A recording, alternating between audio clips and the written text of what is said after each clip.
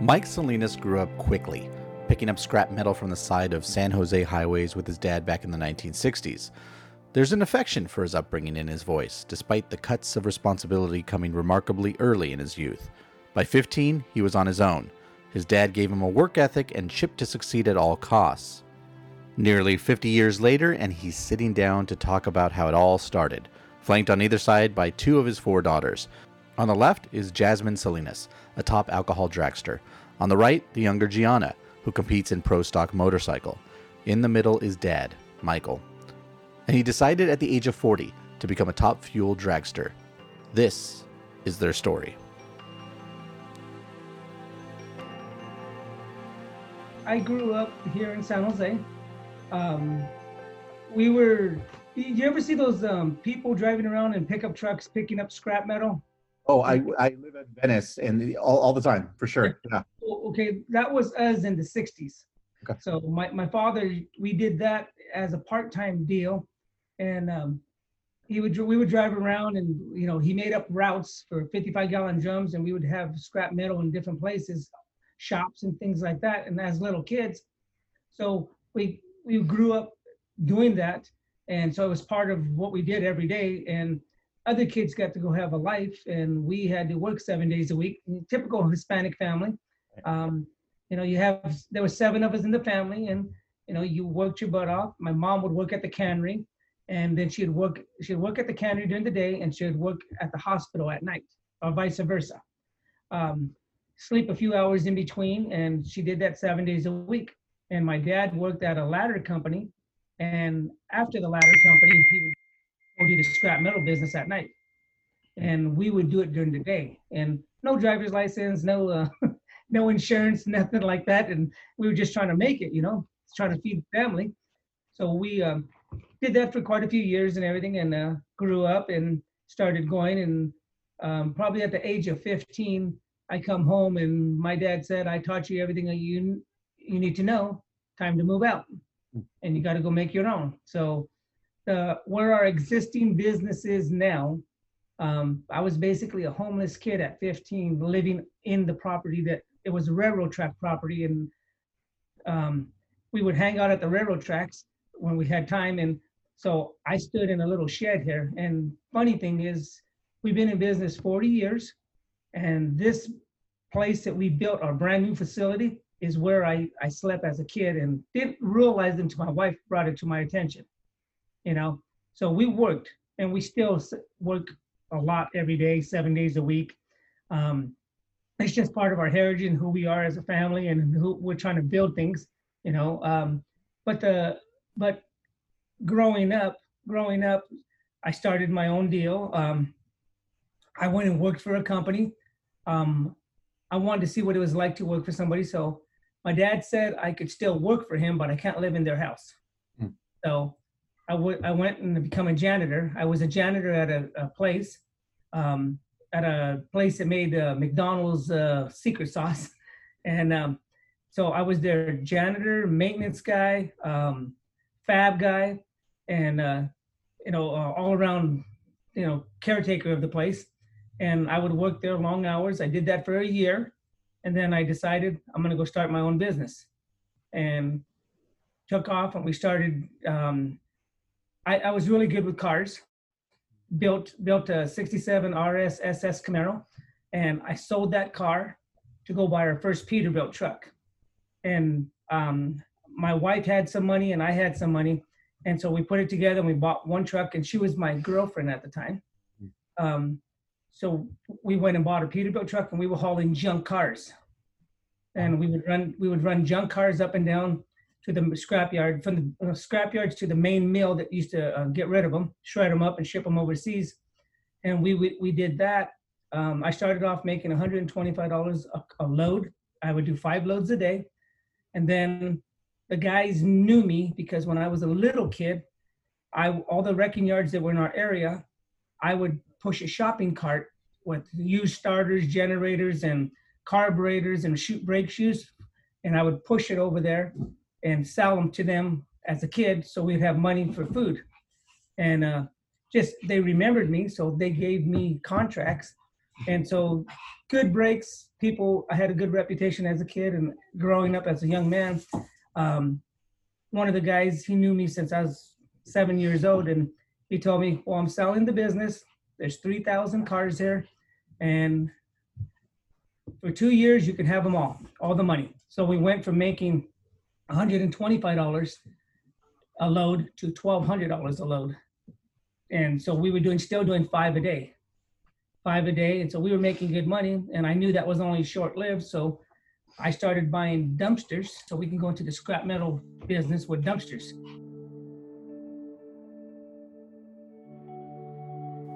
An earthquake in the late 90s hit China. Salinas puts the date at about 1996, and that's when the demand for scrap metal absolutely plummeted. It was the wrong time for this kind of economic hit.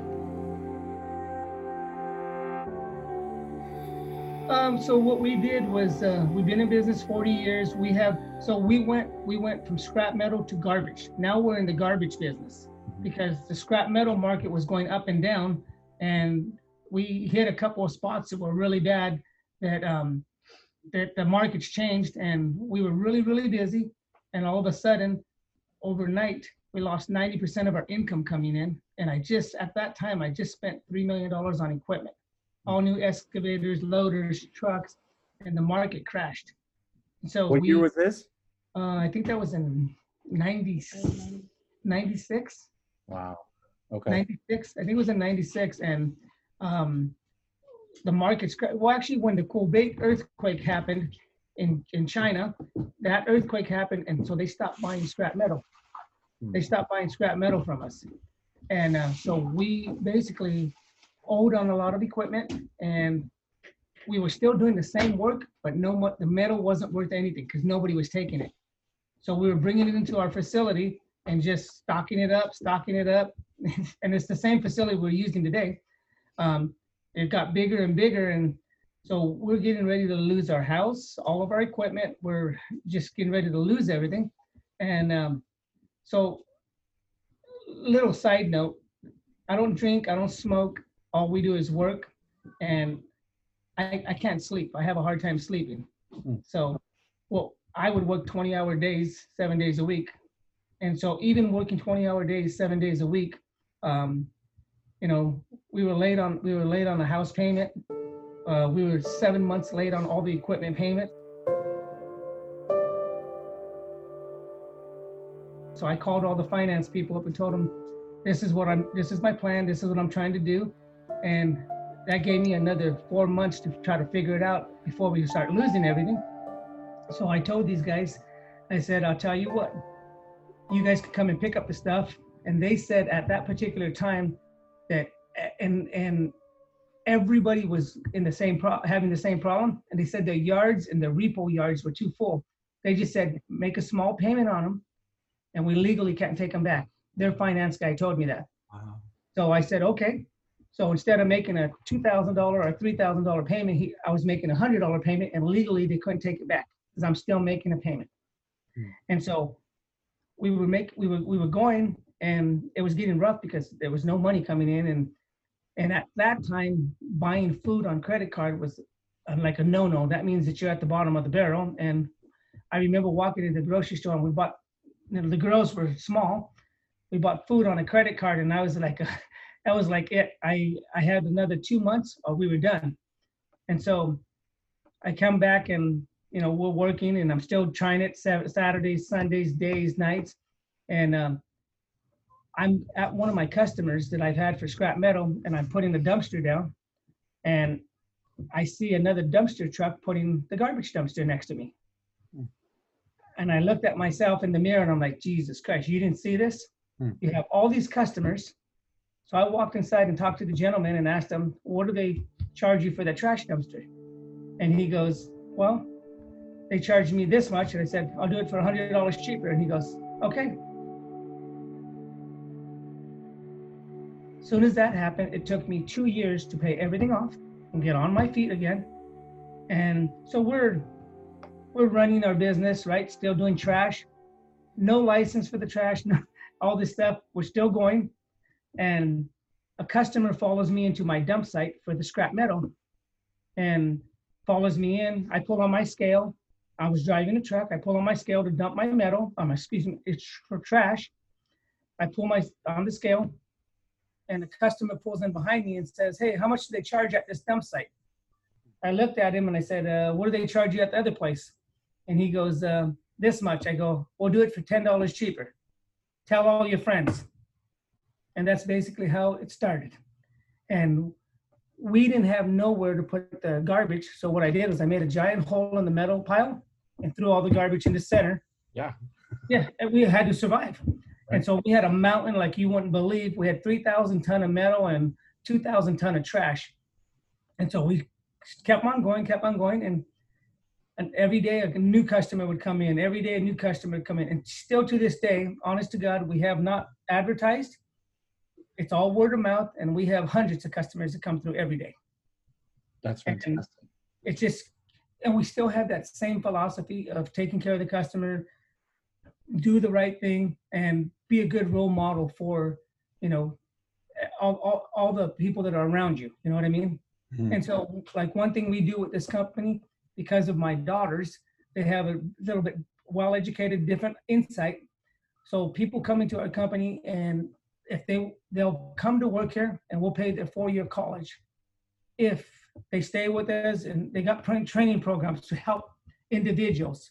So it's a nice thing, because I finished high school, but I can barely read and write. It's just, I have dyslexia and all this other stuff, so didn't know that. But so this is how we wound up where we're at, and company's thriving. We have 100 employees here at this site and growing. And so, and that's just one particular site, and we have 2 more that we're going to open up.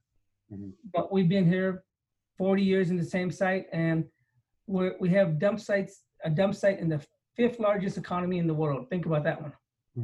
By hard work. Yeah. And just seizing on those opportunities. And, I definitely want to get to the racing for sure.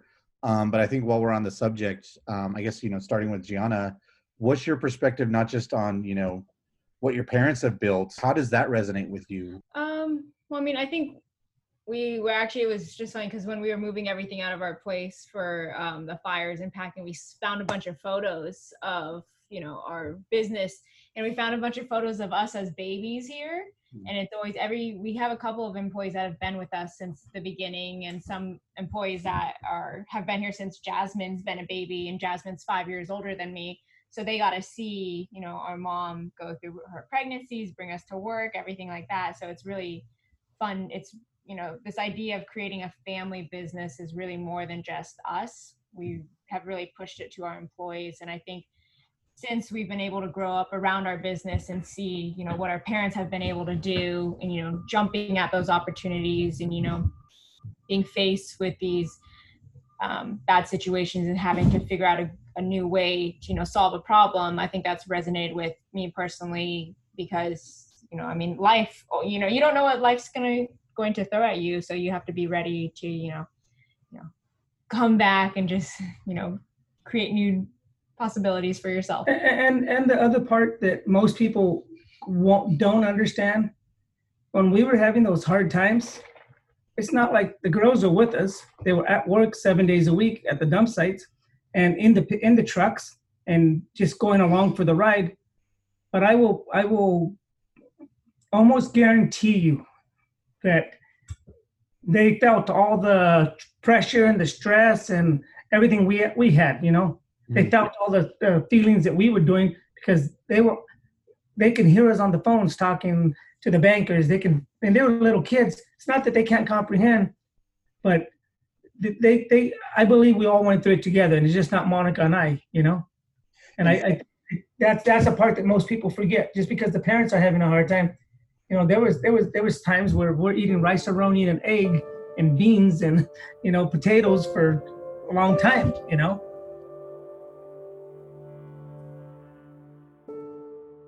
And what's that stress like? My kids are 1 and 3 years old, so I'm a relatively new father, but, going through that, you're starting a business and everything. Like, Mike, what was that stress like for you and your wife? Well, nothing could ever be as bad as being homeless and not having food. So, to be honest with you, it wasn't that bad for me, because it was rough. The average person, when you're at the bottom, you have nowhere to go but up. But you have to have a positive mental attitude every morning. You got to wake up and believe in yourself and who you are. And when you're looking at young kids, that you have young children, the biggest fear is you do not want them to make a mistake with your children, that that your parents you thought made mistakes with you, or you want to give them every opportunity. So every generation. So here's the good thing: Hispanic people, we do not continue to grow our family in a positive way. Our culture changes it, okay? Because you want your kids to go to school and do things, but Hispanic people normally do not help each other get somewhere. They do not help each other get anywhere, and we've changed that. Everybody that comes with us, we'll help them do things, and we want them to get ahead. We want to see them get ahead.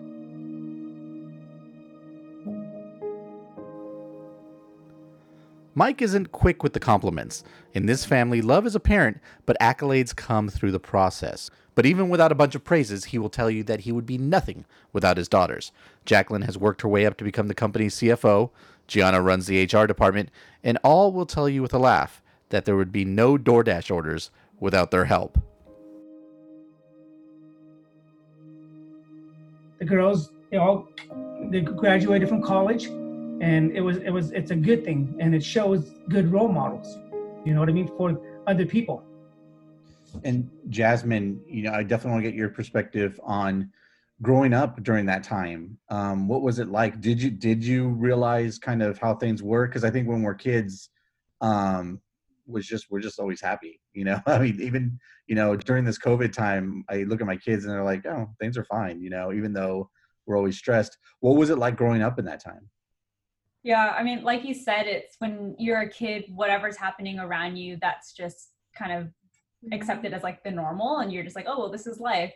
I mean, I remember, well, I don't really remember my dad actually being around like consistently for like the first 10 years of my life, just because he was working so much. And I knew who he was, but even just like he was gone, even for 20-hour days, and then on the weekends when he was home, he would be sleeping, or even during holidays. And so it's like we never really got to build that relationship until I was much older. And I see it differently now with my younger sisters, where he was a lot more present because he had worked in different ways, but yeah, I remember it was something interesting that I didn't really recognize or realize what was happening until I got older, and then started hearing about other kids' childhood and what it was like. And I mean, I remember just like after even like preschool and like elementary school, our dad would come and park down the street and pick us up in a massive like semi truck, and he'd strap me and my sister with like no car seats into one seat together. And I remember driving through the scales, and he'd be like, okay, we're going through the scales, I'm gonna lower you down. And we thought it was a game,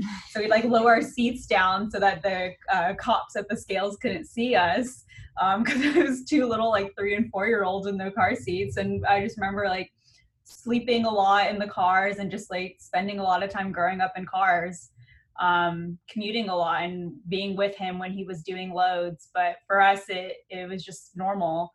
Now that I'm older, looking back on all those like fun little memories, it's it definitely, I think, shaped me in a lot of ways, and shaped who I am and how I view hard work and making sacrifices. And I recognize a lot of sacrifices that my parents had to make for us to still try to make what situation they were given, and still try to make it great for us. And I mean, it was funny, like little moments like that, but I still think it was a great childhood. And then I guess a question for, either you or Gianna is on the business side of things, aside from racing,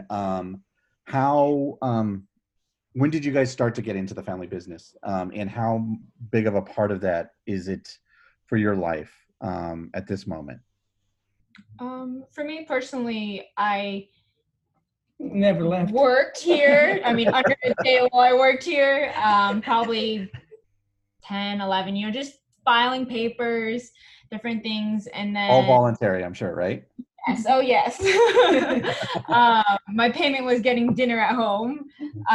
But then in high school, I want to say I was about 14, 15 years old. I started spending every weekend here actually working and pretty much taking over the scale role. And that's when I really started getting into the business. And then pretty much all through college, because I ended up going to San Jose State, which is about 5 minutes from here. So I stayed very local. So I would work here after class. And then after I graduated, I decided to come back and take on more of an HR role that really focuses on working with our employees and focusing on our engagement. Because being in Silicon Valley, we have a lot of businesses that we're competing with, a lot of tech companies that can offer their employees, all these really great benefits. So these smaller family-owned businesses really have to, work twice as hard to retain our employees here and make sure that they're happy. So I decided to take that role on, and that's pretty much been, I've never left. I stayed here. But I've honestly, I've loved it. I've loved the opportunity to work with my family. And I worked in college at some other places, and I have a hard time working for other people. It's very difficult, especially because we have such a strong say in, changes that can be made here. At another regular job, it's difficult because, there's a hierarchy and a command ladder. So, you can't just go to the top and be like, hey, I think we should make this change. And I think it'll be really beneficial. Here we get to work together as a family and really decide, what's best for our employees. And you really get to be a part of it, and which I love.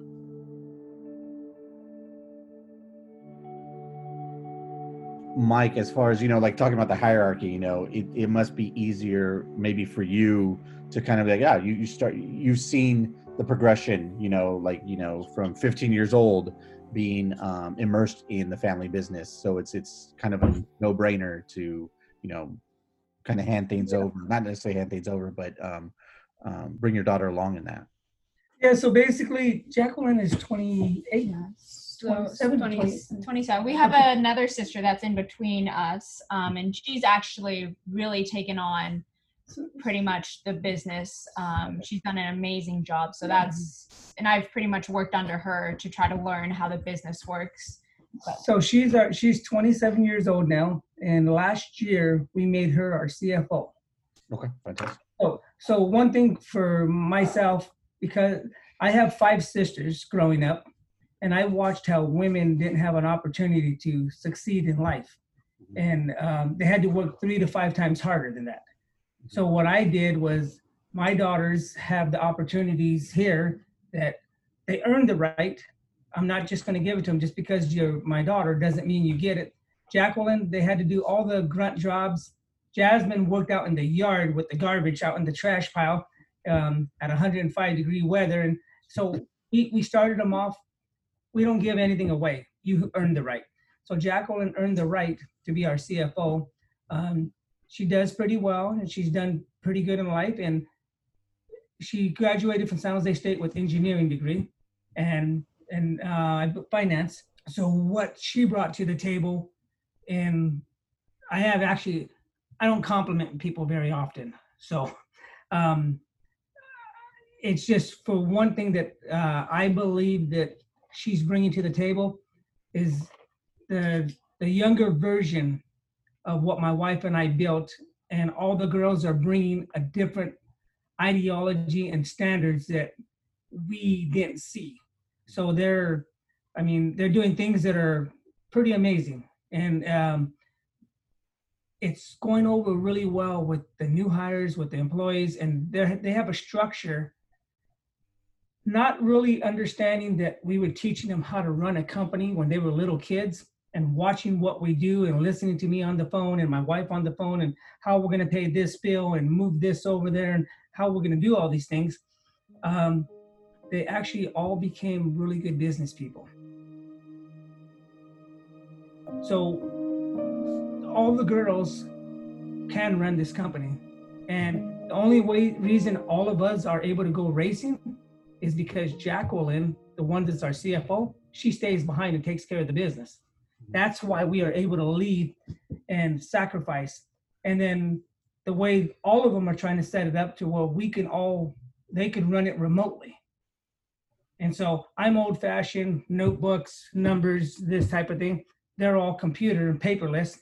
But our numbers are pretty darn awesome together, because they understand what I'm like, and I'm like a dinosaur compared to what they do nowadays. But they're teaching me some really good things. I did my first order on a computer this week for food. I showed him how to use DoorDash So yesterday. All right. It was good because I'm not computer literate, but I look at the pictures in there. But it's and look, we're just an old, hardworking, no mess around family. We do everything together. We hang out together. We go on vacations together. We are just a real tight knit group because I always had this thing that if you take care of each other, you can all grow together. The nice part about it is, what the girls bring to the table and what the comfort and the relaxation. We can breathe a little bit, Monica and I, that our daughters are taking care of things. And the nice part is they're making decisions within the company now that we're not a privilege to, because we trust them. We don't have to worry about it anymore. And they're doing some amazing things.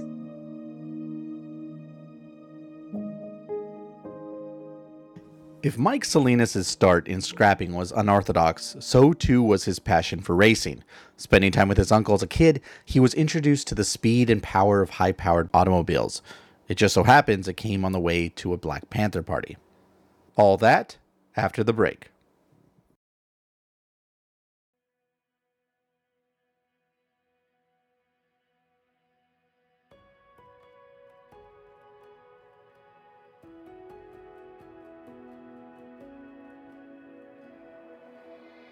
And this is just such a fascinating part of the story. But I wanted to get to the racing, and your family has been just scrapping in more ways than one. When did people would be content to kind of have that story and that be it? But when did the racing start for you, Mike? And then where did that evolve, and how did that start? And yeah. Well, okay, we're close to Fremont Drag Strip, and my dad. So my dad, in the 40s and 50s, in the 50s and 60s, raced at a circle track. He was actually, there was two Hispanics, and my dad was one of them. So he raced and it was Alviso Speedway and San Jose Speedway. My dad raced there when he was a young kid. We just saw some pictures of it. It's really funny. They were 16, 17, and 18. Him and my mom were married. He just got out of the Army. Bought a car for her, wanted to go racing. She went with her sisters, so he took the car and went racing with it and crashed it that night. There's actually pictures of it. It's really funny. Totaled her car out. And my dad was always a circle track guy. And so we would go as a young child. They would take me to the racetrack, even though my dad was working. And it was just something that we did on the weekends.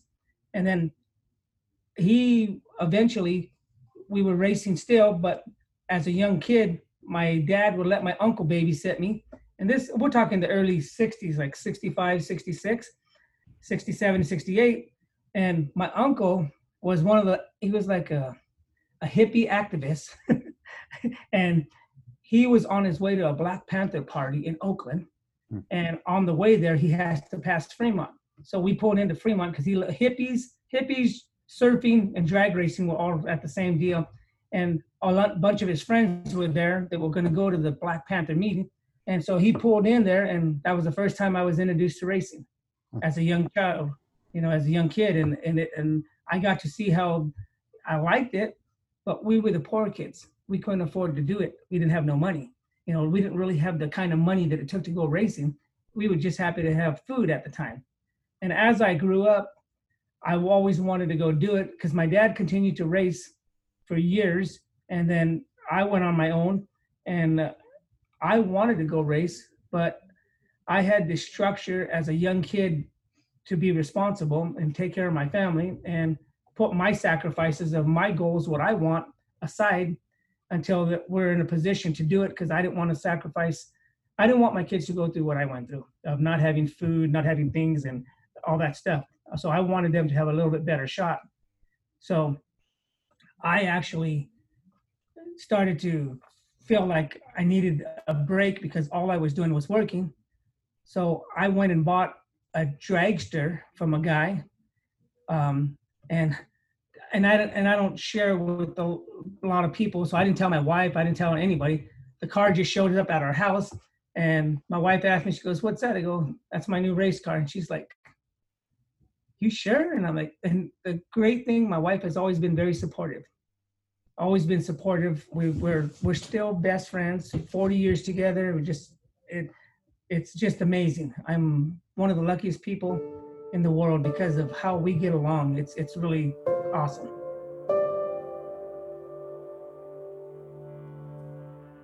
So this is the thing that Hispanic culture has taught me. If one person can do it, another person can do it. So in our area, all the Caucasian guys used to be able to do it. And we were the poor people. We couldn't go do it. So I saw them doing it and I'm like, and I never put color in my world. But I always saw that the rich people got to go do things, but we couldn't go do it. Why? So I wanted to make sure that I changed that. I can do whatever I want to do if we work hard and work smart.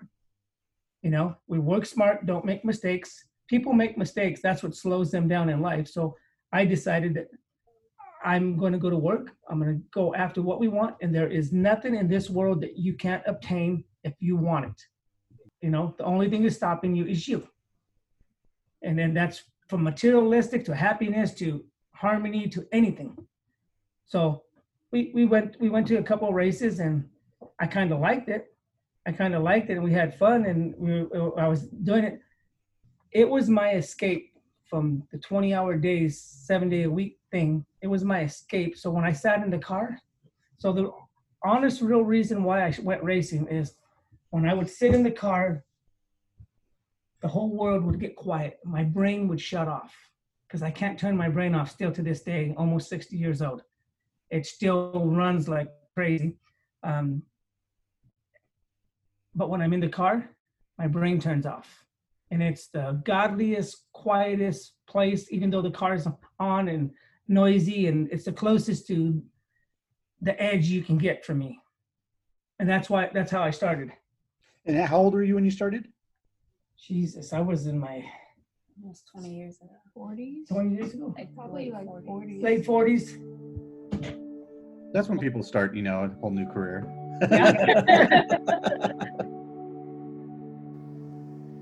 Mike's daughters have by now memorized their father's idiosyncrasies. Their dad's fastidious nature harkens to another era when you woke up just a bit earlier to ensure that the pleats were pressed as stiff as a board. Well, what I did was we just did it for fun. But when I do things, so growing up with Goodwill clothes, Salvation Army clothes, and the Goodwill clothes and the Sowunda clothes, everything I touched, I don't care. This is what my dad did teach me. I don't care if it's a used pair of shoes. You shine them up, you clean them, you make sure they're pressed, your clothes are pressed. Everything that you have, you take care of it all the time. So still to this day, my work clothes, I press every morning before I walk out. My shoes are clean. Everything's a certain way because it's a lifestyle. It's a method. It's who you are. It's how you got here. So kind of really funny. I have a method of doing everything that works for me. And I don't want to change it. I have a certain spoon I eat with. I have a certain fork I eat with. I have a certain things that I do every day because it works. And I don't change it. I've tried changing and it doesn't work for me. And if I stick to my game, I call it playing the game. I play Mike's game and it works really good. On anything I touch, it'll work. But if I change, I use that same ideology and methodology. If I change it, it doesn't work. That's funny. Jasmine, does anything come to mind, I guess, as far as those idiosyncrasies or anything like that, that your dad might have? I mean, Sure, it's all day. again. We're all head cases. Yeah, I mean the spoon is definitely a big thing. There's so many. I think just everything he does with his life, it's always been very particular, and it's definitely passed on onto us Well, I don't know if that's good or bad, but just yeah, from like the way your shoes are organized and lined up. But it's sometimes it feels a little excessive, but now that I'm older and I've just seen that it's definitely shows up now and just how I do everything, just being conscious and aware of all of your actions, details. Um, and yeah, it's a nice structure for, especially if you never had structure growing up, creating that own structure and that sense of guidelines definitely helps. And it's shown up in my life so many times.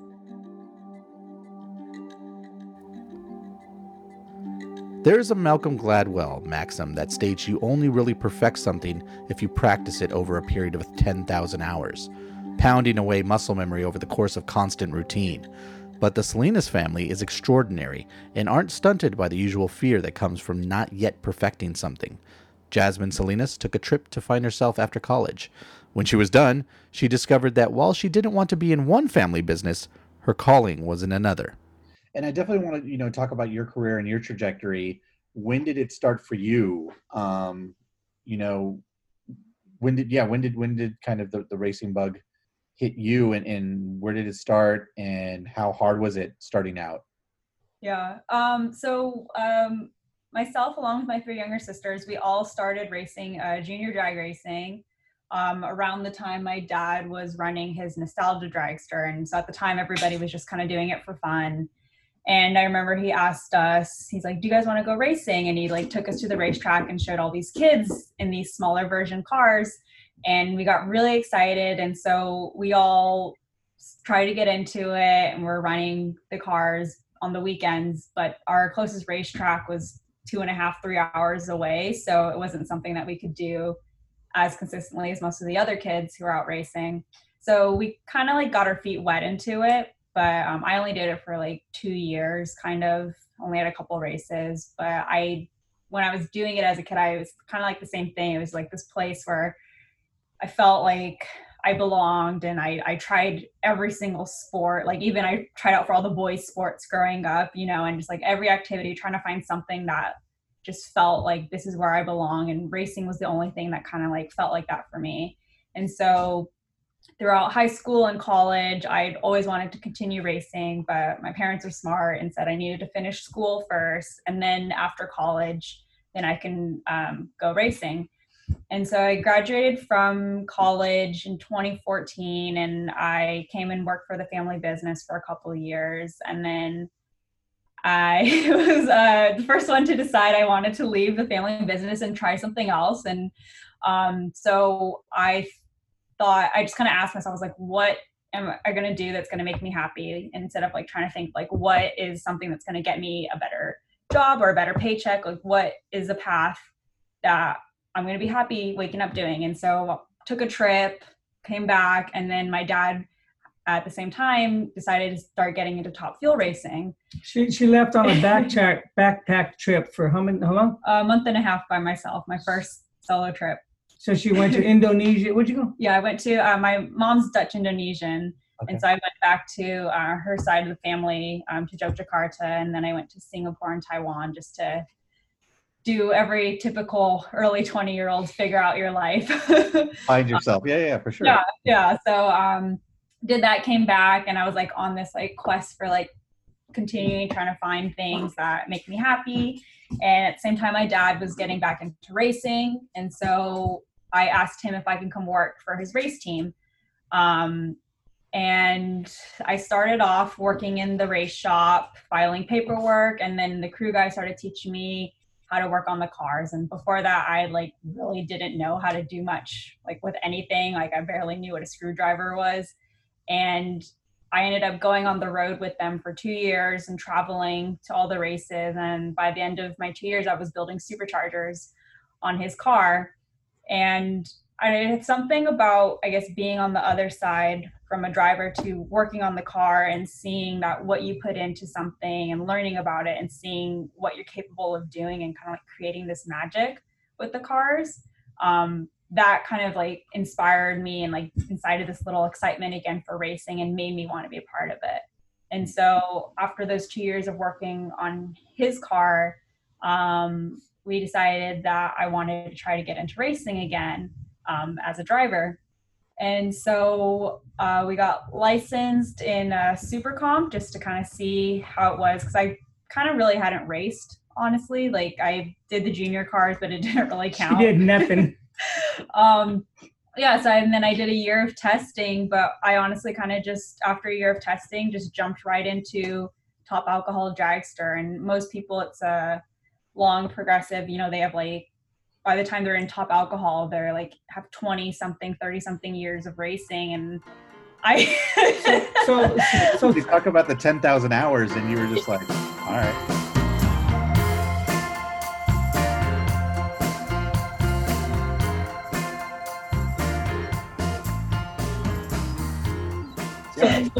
Something about our family. That thing going back to, if one person can do it, another one can do it. So I know my girls. We are kind of, I would say, hard-headed and stubborn, and we persevere for what we believe in. And if you believe you can do something, put 120% in and put the time in, and you can achieve your goals. So Jasmine went from driving a street car to a car that went 112 miles an hour to get her Super Comp license, to a car that goes 280. Excuse me. So now she goes 280. So she jumped in a race car that I want to honestly tell you that I was not nervous. She jumped in the race car, and her first 280 mile an hour pass, I'm like, wow, she's awesome. You know, because from not being racing, people just don't do that. But our family, we all have that same thing where that person did it, I can go do it. We'll figure it out on the way, you know? No, it sounds like you know, your family has that, you know, there's an aha moment. I'm just going to seize the opportunity. Jasmine, how was it? What was it like that first time where you're like, okay, I'm just going to jump in and I'm just going to do it? Yeah. I mean, there's definitely a lot of fears coming from all different angles. I mean, first of all, the cars category that I'm in, it's basically the second fastest category under my dad, Top Fuel, which are the fastest cars on the planet. I'm going 0 to 280 in under 6 seconds. So yeah, there's a huge danger element to it just to begin with. So that whole factor of getting over any fears of like that people crash, and there's been deaths, there's been very horrible injuries and accidents. And so just that in itself is something mentally to try to get over. But then the other side of it, in addition to that, for me was just everybody that I basically talked to when I first told them I want to start doing it said I wasn't ready. I needed more practice. I needed years of experience. And in their defense, they were probably right, you know, and looking back on it, I mean, it wouldn't have hurt me to have taken time and gone and did it the way everybody else does. Mike Salinas is very much like any proud father, quick with an interjection, much to the lighthearted eye roll of his daughters. While compliments don't come easy for him, he is more than generous, going on and on about their accomplishments to others. A proud papa boasting to the world. Gianna, you know, same question, you know, where'd you start? But also you know, every one of your family is kind of doing something different. And for your career, you know, within racing, you're doing something different. Where did that begin? First, before she starts, this was my daughter that was wearing dresses, and she was just she was just really girly, I would say. And the other ones were kind of tomboyish, but she was really girly. And for the life of me, she walked up and she asked me if I can come with her to the front to look at what she wants to do. So we went and looked at all different type of classes, and then. Oh, I'm sorry. Go ahead. So I think it all started with my love for motorcycles. Which I never knew about. Michael, our father, rode motorcycles growing up. His family rode motorcycles. His mom rode motorcycles. And there is this amazing photo of her just on a Sportster. And she was like maybe in her 40s, 50s, and I was just, wow, she looks so cool. And I always wanted to ride motorcycles, and I think all of us did. And then we would always tell our parents, and they're like, no, like, you're not getting on two wheels. That's too dangerous. Like, that's never going to happen. And we're like, okay. So then when I turned 18, I was like, they only have so much say. So myself and the other sister, Jacqueline, that's in between us, her and I decided to go get our license together. And then we ended up passing, and we went back. Before that, you want to tell him what you guys told me? So after we got our license, we went and we told him pretty much, you can either support our decision. All four of them at the same time. You can either support our decision or, you can choose to not, but this is what we're going to do. And it actually ended up working out very well for him because this whole passion for his motorcycles came back and he went crazy with bikes again. So he started riding again, and he had stopped riding once my mom had Jasmine because I needed to sell the bike. But after that, I pretty much rode for about a year. And then from there, just my passion for motorcycles just completely took off. And then I knew that I didn't want, I'll be honest, actually, I really didn't even want to race. Originally, when I had first been around it, I had a hard time with everybody that was out there, the constant traveling. I was just in college and I really wanted to focus on school and kind of do my own thing. But then at the time, I remember I was just walking around the track and a lady on a motorcycle passed me. And I just remember thinking, oh my goodness, she looks so cool. And she was all in leather. She had her helmet. Her bike looked amazing. And she actually ended up becoming my mentor, which is Karen Stouffer. And after that, I went to my dad and I told him, I was like, and he kept asking, he's like, would you, do you want to start racing? And I was like, yeah, but, I would only do the bikes. I would only ever go into the bikes. And then that class out there is probably one of the most difficult classes to compete in for a couple reasons. I mean, one, you're on a bike. Two, these bikes are going from 0 to almost 200 in less than 7 seconds. And just the amount of skill that it takes to get the bike to go down the track. Most of these riders have been riding since they're 15, 16 years old professionally. And here I come a year on a street bike, having no idea what I'm doing and saying, yeah, I want to ride. So we were very lucky to be able to end up working with a group that had a training program. So, and that's actually who I run with right now. Go ahead. Actually, the first time she sat on the bike, we decided we're going to go with this group, and she sat on the bike, just sitting on the bike. Huh. And they pushed her not even a foot, and she fell off the bike. And we all looked at each other like, oh my God. And well, it was foreshadowing for my first win. They didn't realize, and she's never been they never rode bikes. They never did any of these things. Mm-hmm. But the coolest part that empowering women, so Jasmine owns her own team. We showed Jasmine how to buy her team. Okay, so Jasmine is the owner of her team. We sponsor her, but she owns her own car. She owns it in. And Gianna, it's not out yet, but Gianna is purchasing the motorcycle team that she went and rode for. So they're going to ride for us, and they're going to be employed by us. So Gianna will own her own team. Jasmine owns her own team, and I own my own team. But together we have a group. And then we have one more daughter that's going to come on in to race also. We'll start off where Jasmine's at as Jasmine moves up. So there'll be 4 of us racing. But the lessons that we're learning from business and family and life is they own their team. So a lot of the people out there don't own the teams, the drivers. A lot of them are just drivers. They're paying to drive, or but the girls, with work ethics, hard work, and just a little bit of help from mom and dad, we showed them how to do certain things. So like literally Gianna made payments to them to do these things from her checking account, not from mine. So they're not spoiled little kids where they got to go do this stuff. We showed them how to do this.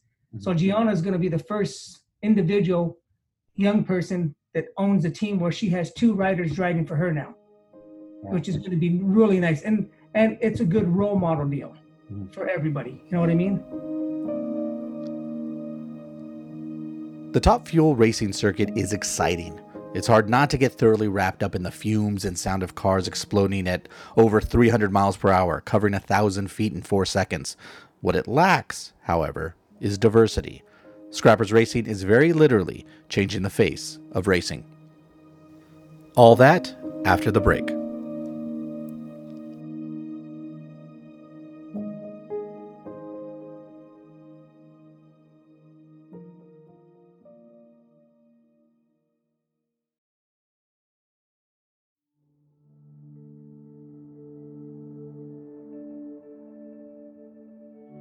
And I don't want to take too much more of you guys' time, but this has been so fascinating. Latina representation, I think that's a big part of this story, because not just in this sport where it's like, of course, women can do this, but also, Latina representation. How much of that did you get from your family? I think for at least in terms of representation in the class, I think in the racing community, it's extremely important, because that was one thing I always remember. We always had women to look up to in racing, but there was very few women of color to look up to. And that was something really important. I think Jasmine and I have both had this conversation that when we go to the track, we have to understand that it's not just, we're not there just for us. There are young girls of color that are looking up to this and now seeing women that look like them, that they've never seen out there before, knowing that they can do this too. And it's everything from like wearing our hair naturally. That was a really big thing for us, because, it's, a lot of people don't realize how important it is to give children role models that look like them, because it makes a huge impact. They're so much more likely to go towards that and to understand that they can achieve what they're doing as well. And it's just to know that we have the opportunity to be role models for young girls of color. It's extremely important that we take that advantage and that opportunity and, we do something with it. Well, one thing too is we're racing 24 races in middle America, the heartland of America, predominantly Caucasian. Sorry. Basically, I'm one of very few people that are able to do it at this level. And currently, I am the only Hispanic Top Fuel driver. She is the only Hispanic motorcycle rider right now. As of right now. And she is the only Hispanic top alcohol dragster driver.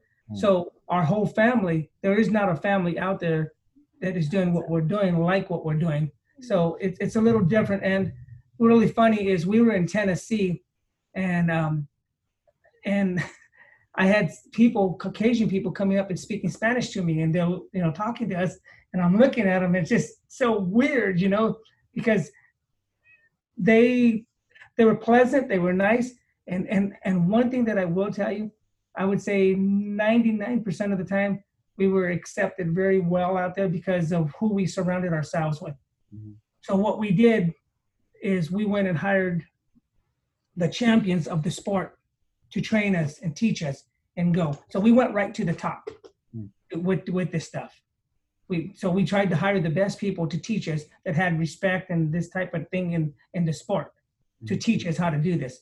But it is a hard sell out there. And in certain areas, we would and when we go to Houston, Texas, we get a lot of Mexican guys that come from Mexico to come and see us because there's a race family, it's called Salinas, that's coming in. So there's a whole group of them come with motorhomes out there, and they park, and I mean, they travel a couple of days to get to where they're at to come and see us. And every year they come and hang out with us. They want us to go to their little barbecue and hang out. And I mean, there's 25 motorhomes there from people from Mexico that came. It's really cool. That's amazing. And now they have somebody that they can cheer for. That's amazing. That's amazing. And then Jasmine, I just want to get your perspective too on, not just being a woman in the sport, but a woman of color. It's it's been interesting to navigate. It's when I first started racing, I had somebody tell me, if you want to make it in the sport, you have to be the whitest Latina or whitest Mexican that you can be. to not really show so much pride in your heritage or your background. Don't speak about race. Just try to blend in. And being a woman in a male-dominated sport is already challenging enough as it is, but then having that extra layer be put upon you, it's challenging, you know. And there were definitely moments like the hair thing, you know, it's just something little like that you don't think about, but it's something that was a huge turning point for me, having that conversation with my sister, because for the longest time, for most of my life, I've been straightening my hair and doing little things like that, and you know, it was easier and more convenient. But when I realized that growing up and seeing racing, there wasn't a single woman that looked like me, you know, and walking around the pits and realizing there's women, but there's not anybody that even closely resembles somebody that looks like me, except the people picking up the trash, you know, at the racetracks. And that's how it's been for most of our life, is the only people that looks like us aren't the ones in the positions of power. And so for me, I realized in that moment that this was a very unique opportunity and something that I didn't want to go to waste, and that I had to do something more with it, not just for myself, but for others. We were always taught that when you have some sort of power or some sort of privilege, you pass that on to other people. You don't hold on to it.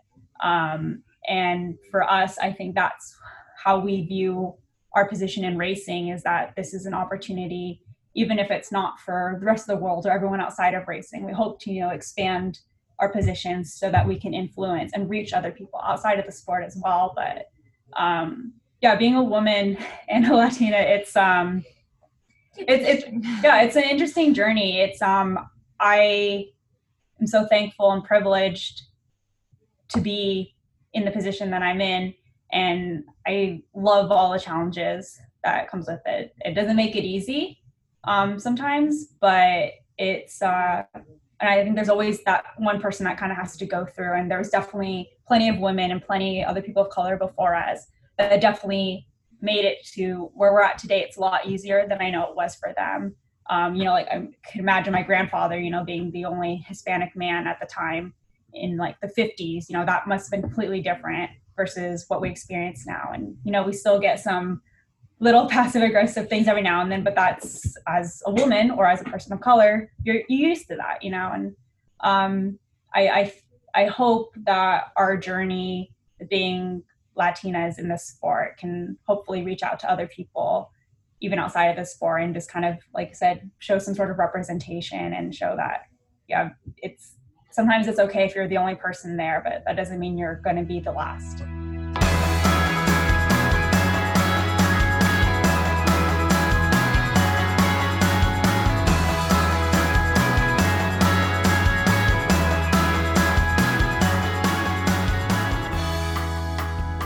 The En Fuego podcast is edited by Dylan Wren. I'm your host, Gabe Zaldivar.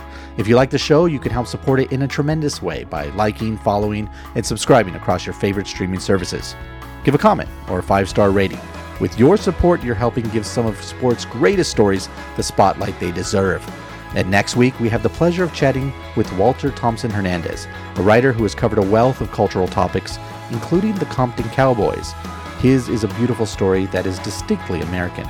Enjoy your week, and make sure to find us online at si.com/enfuego.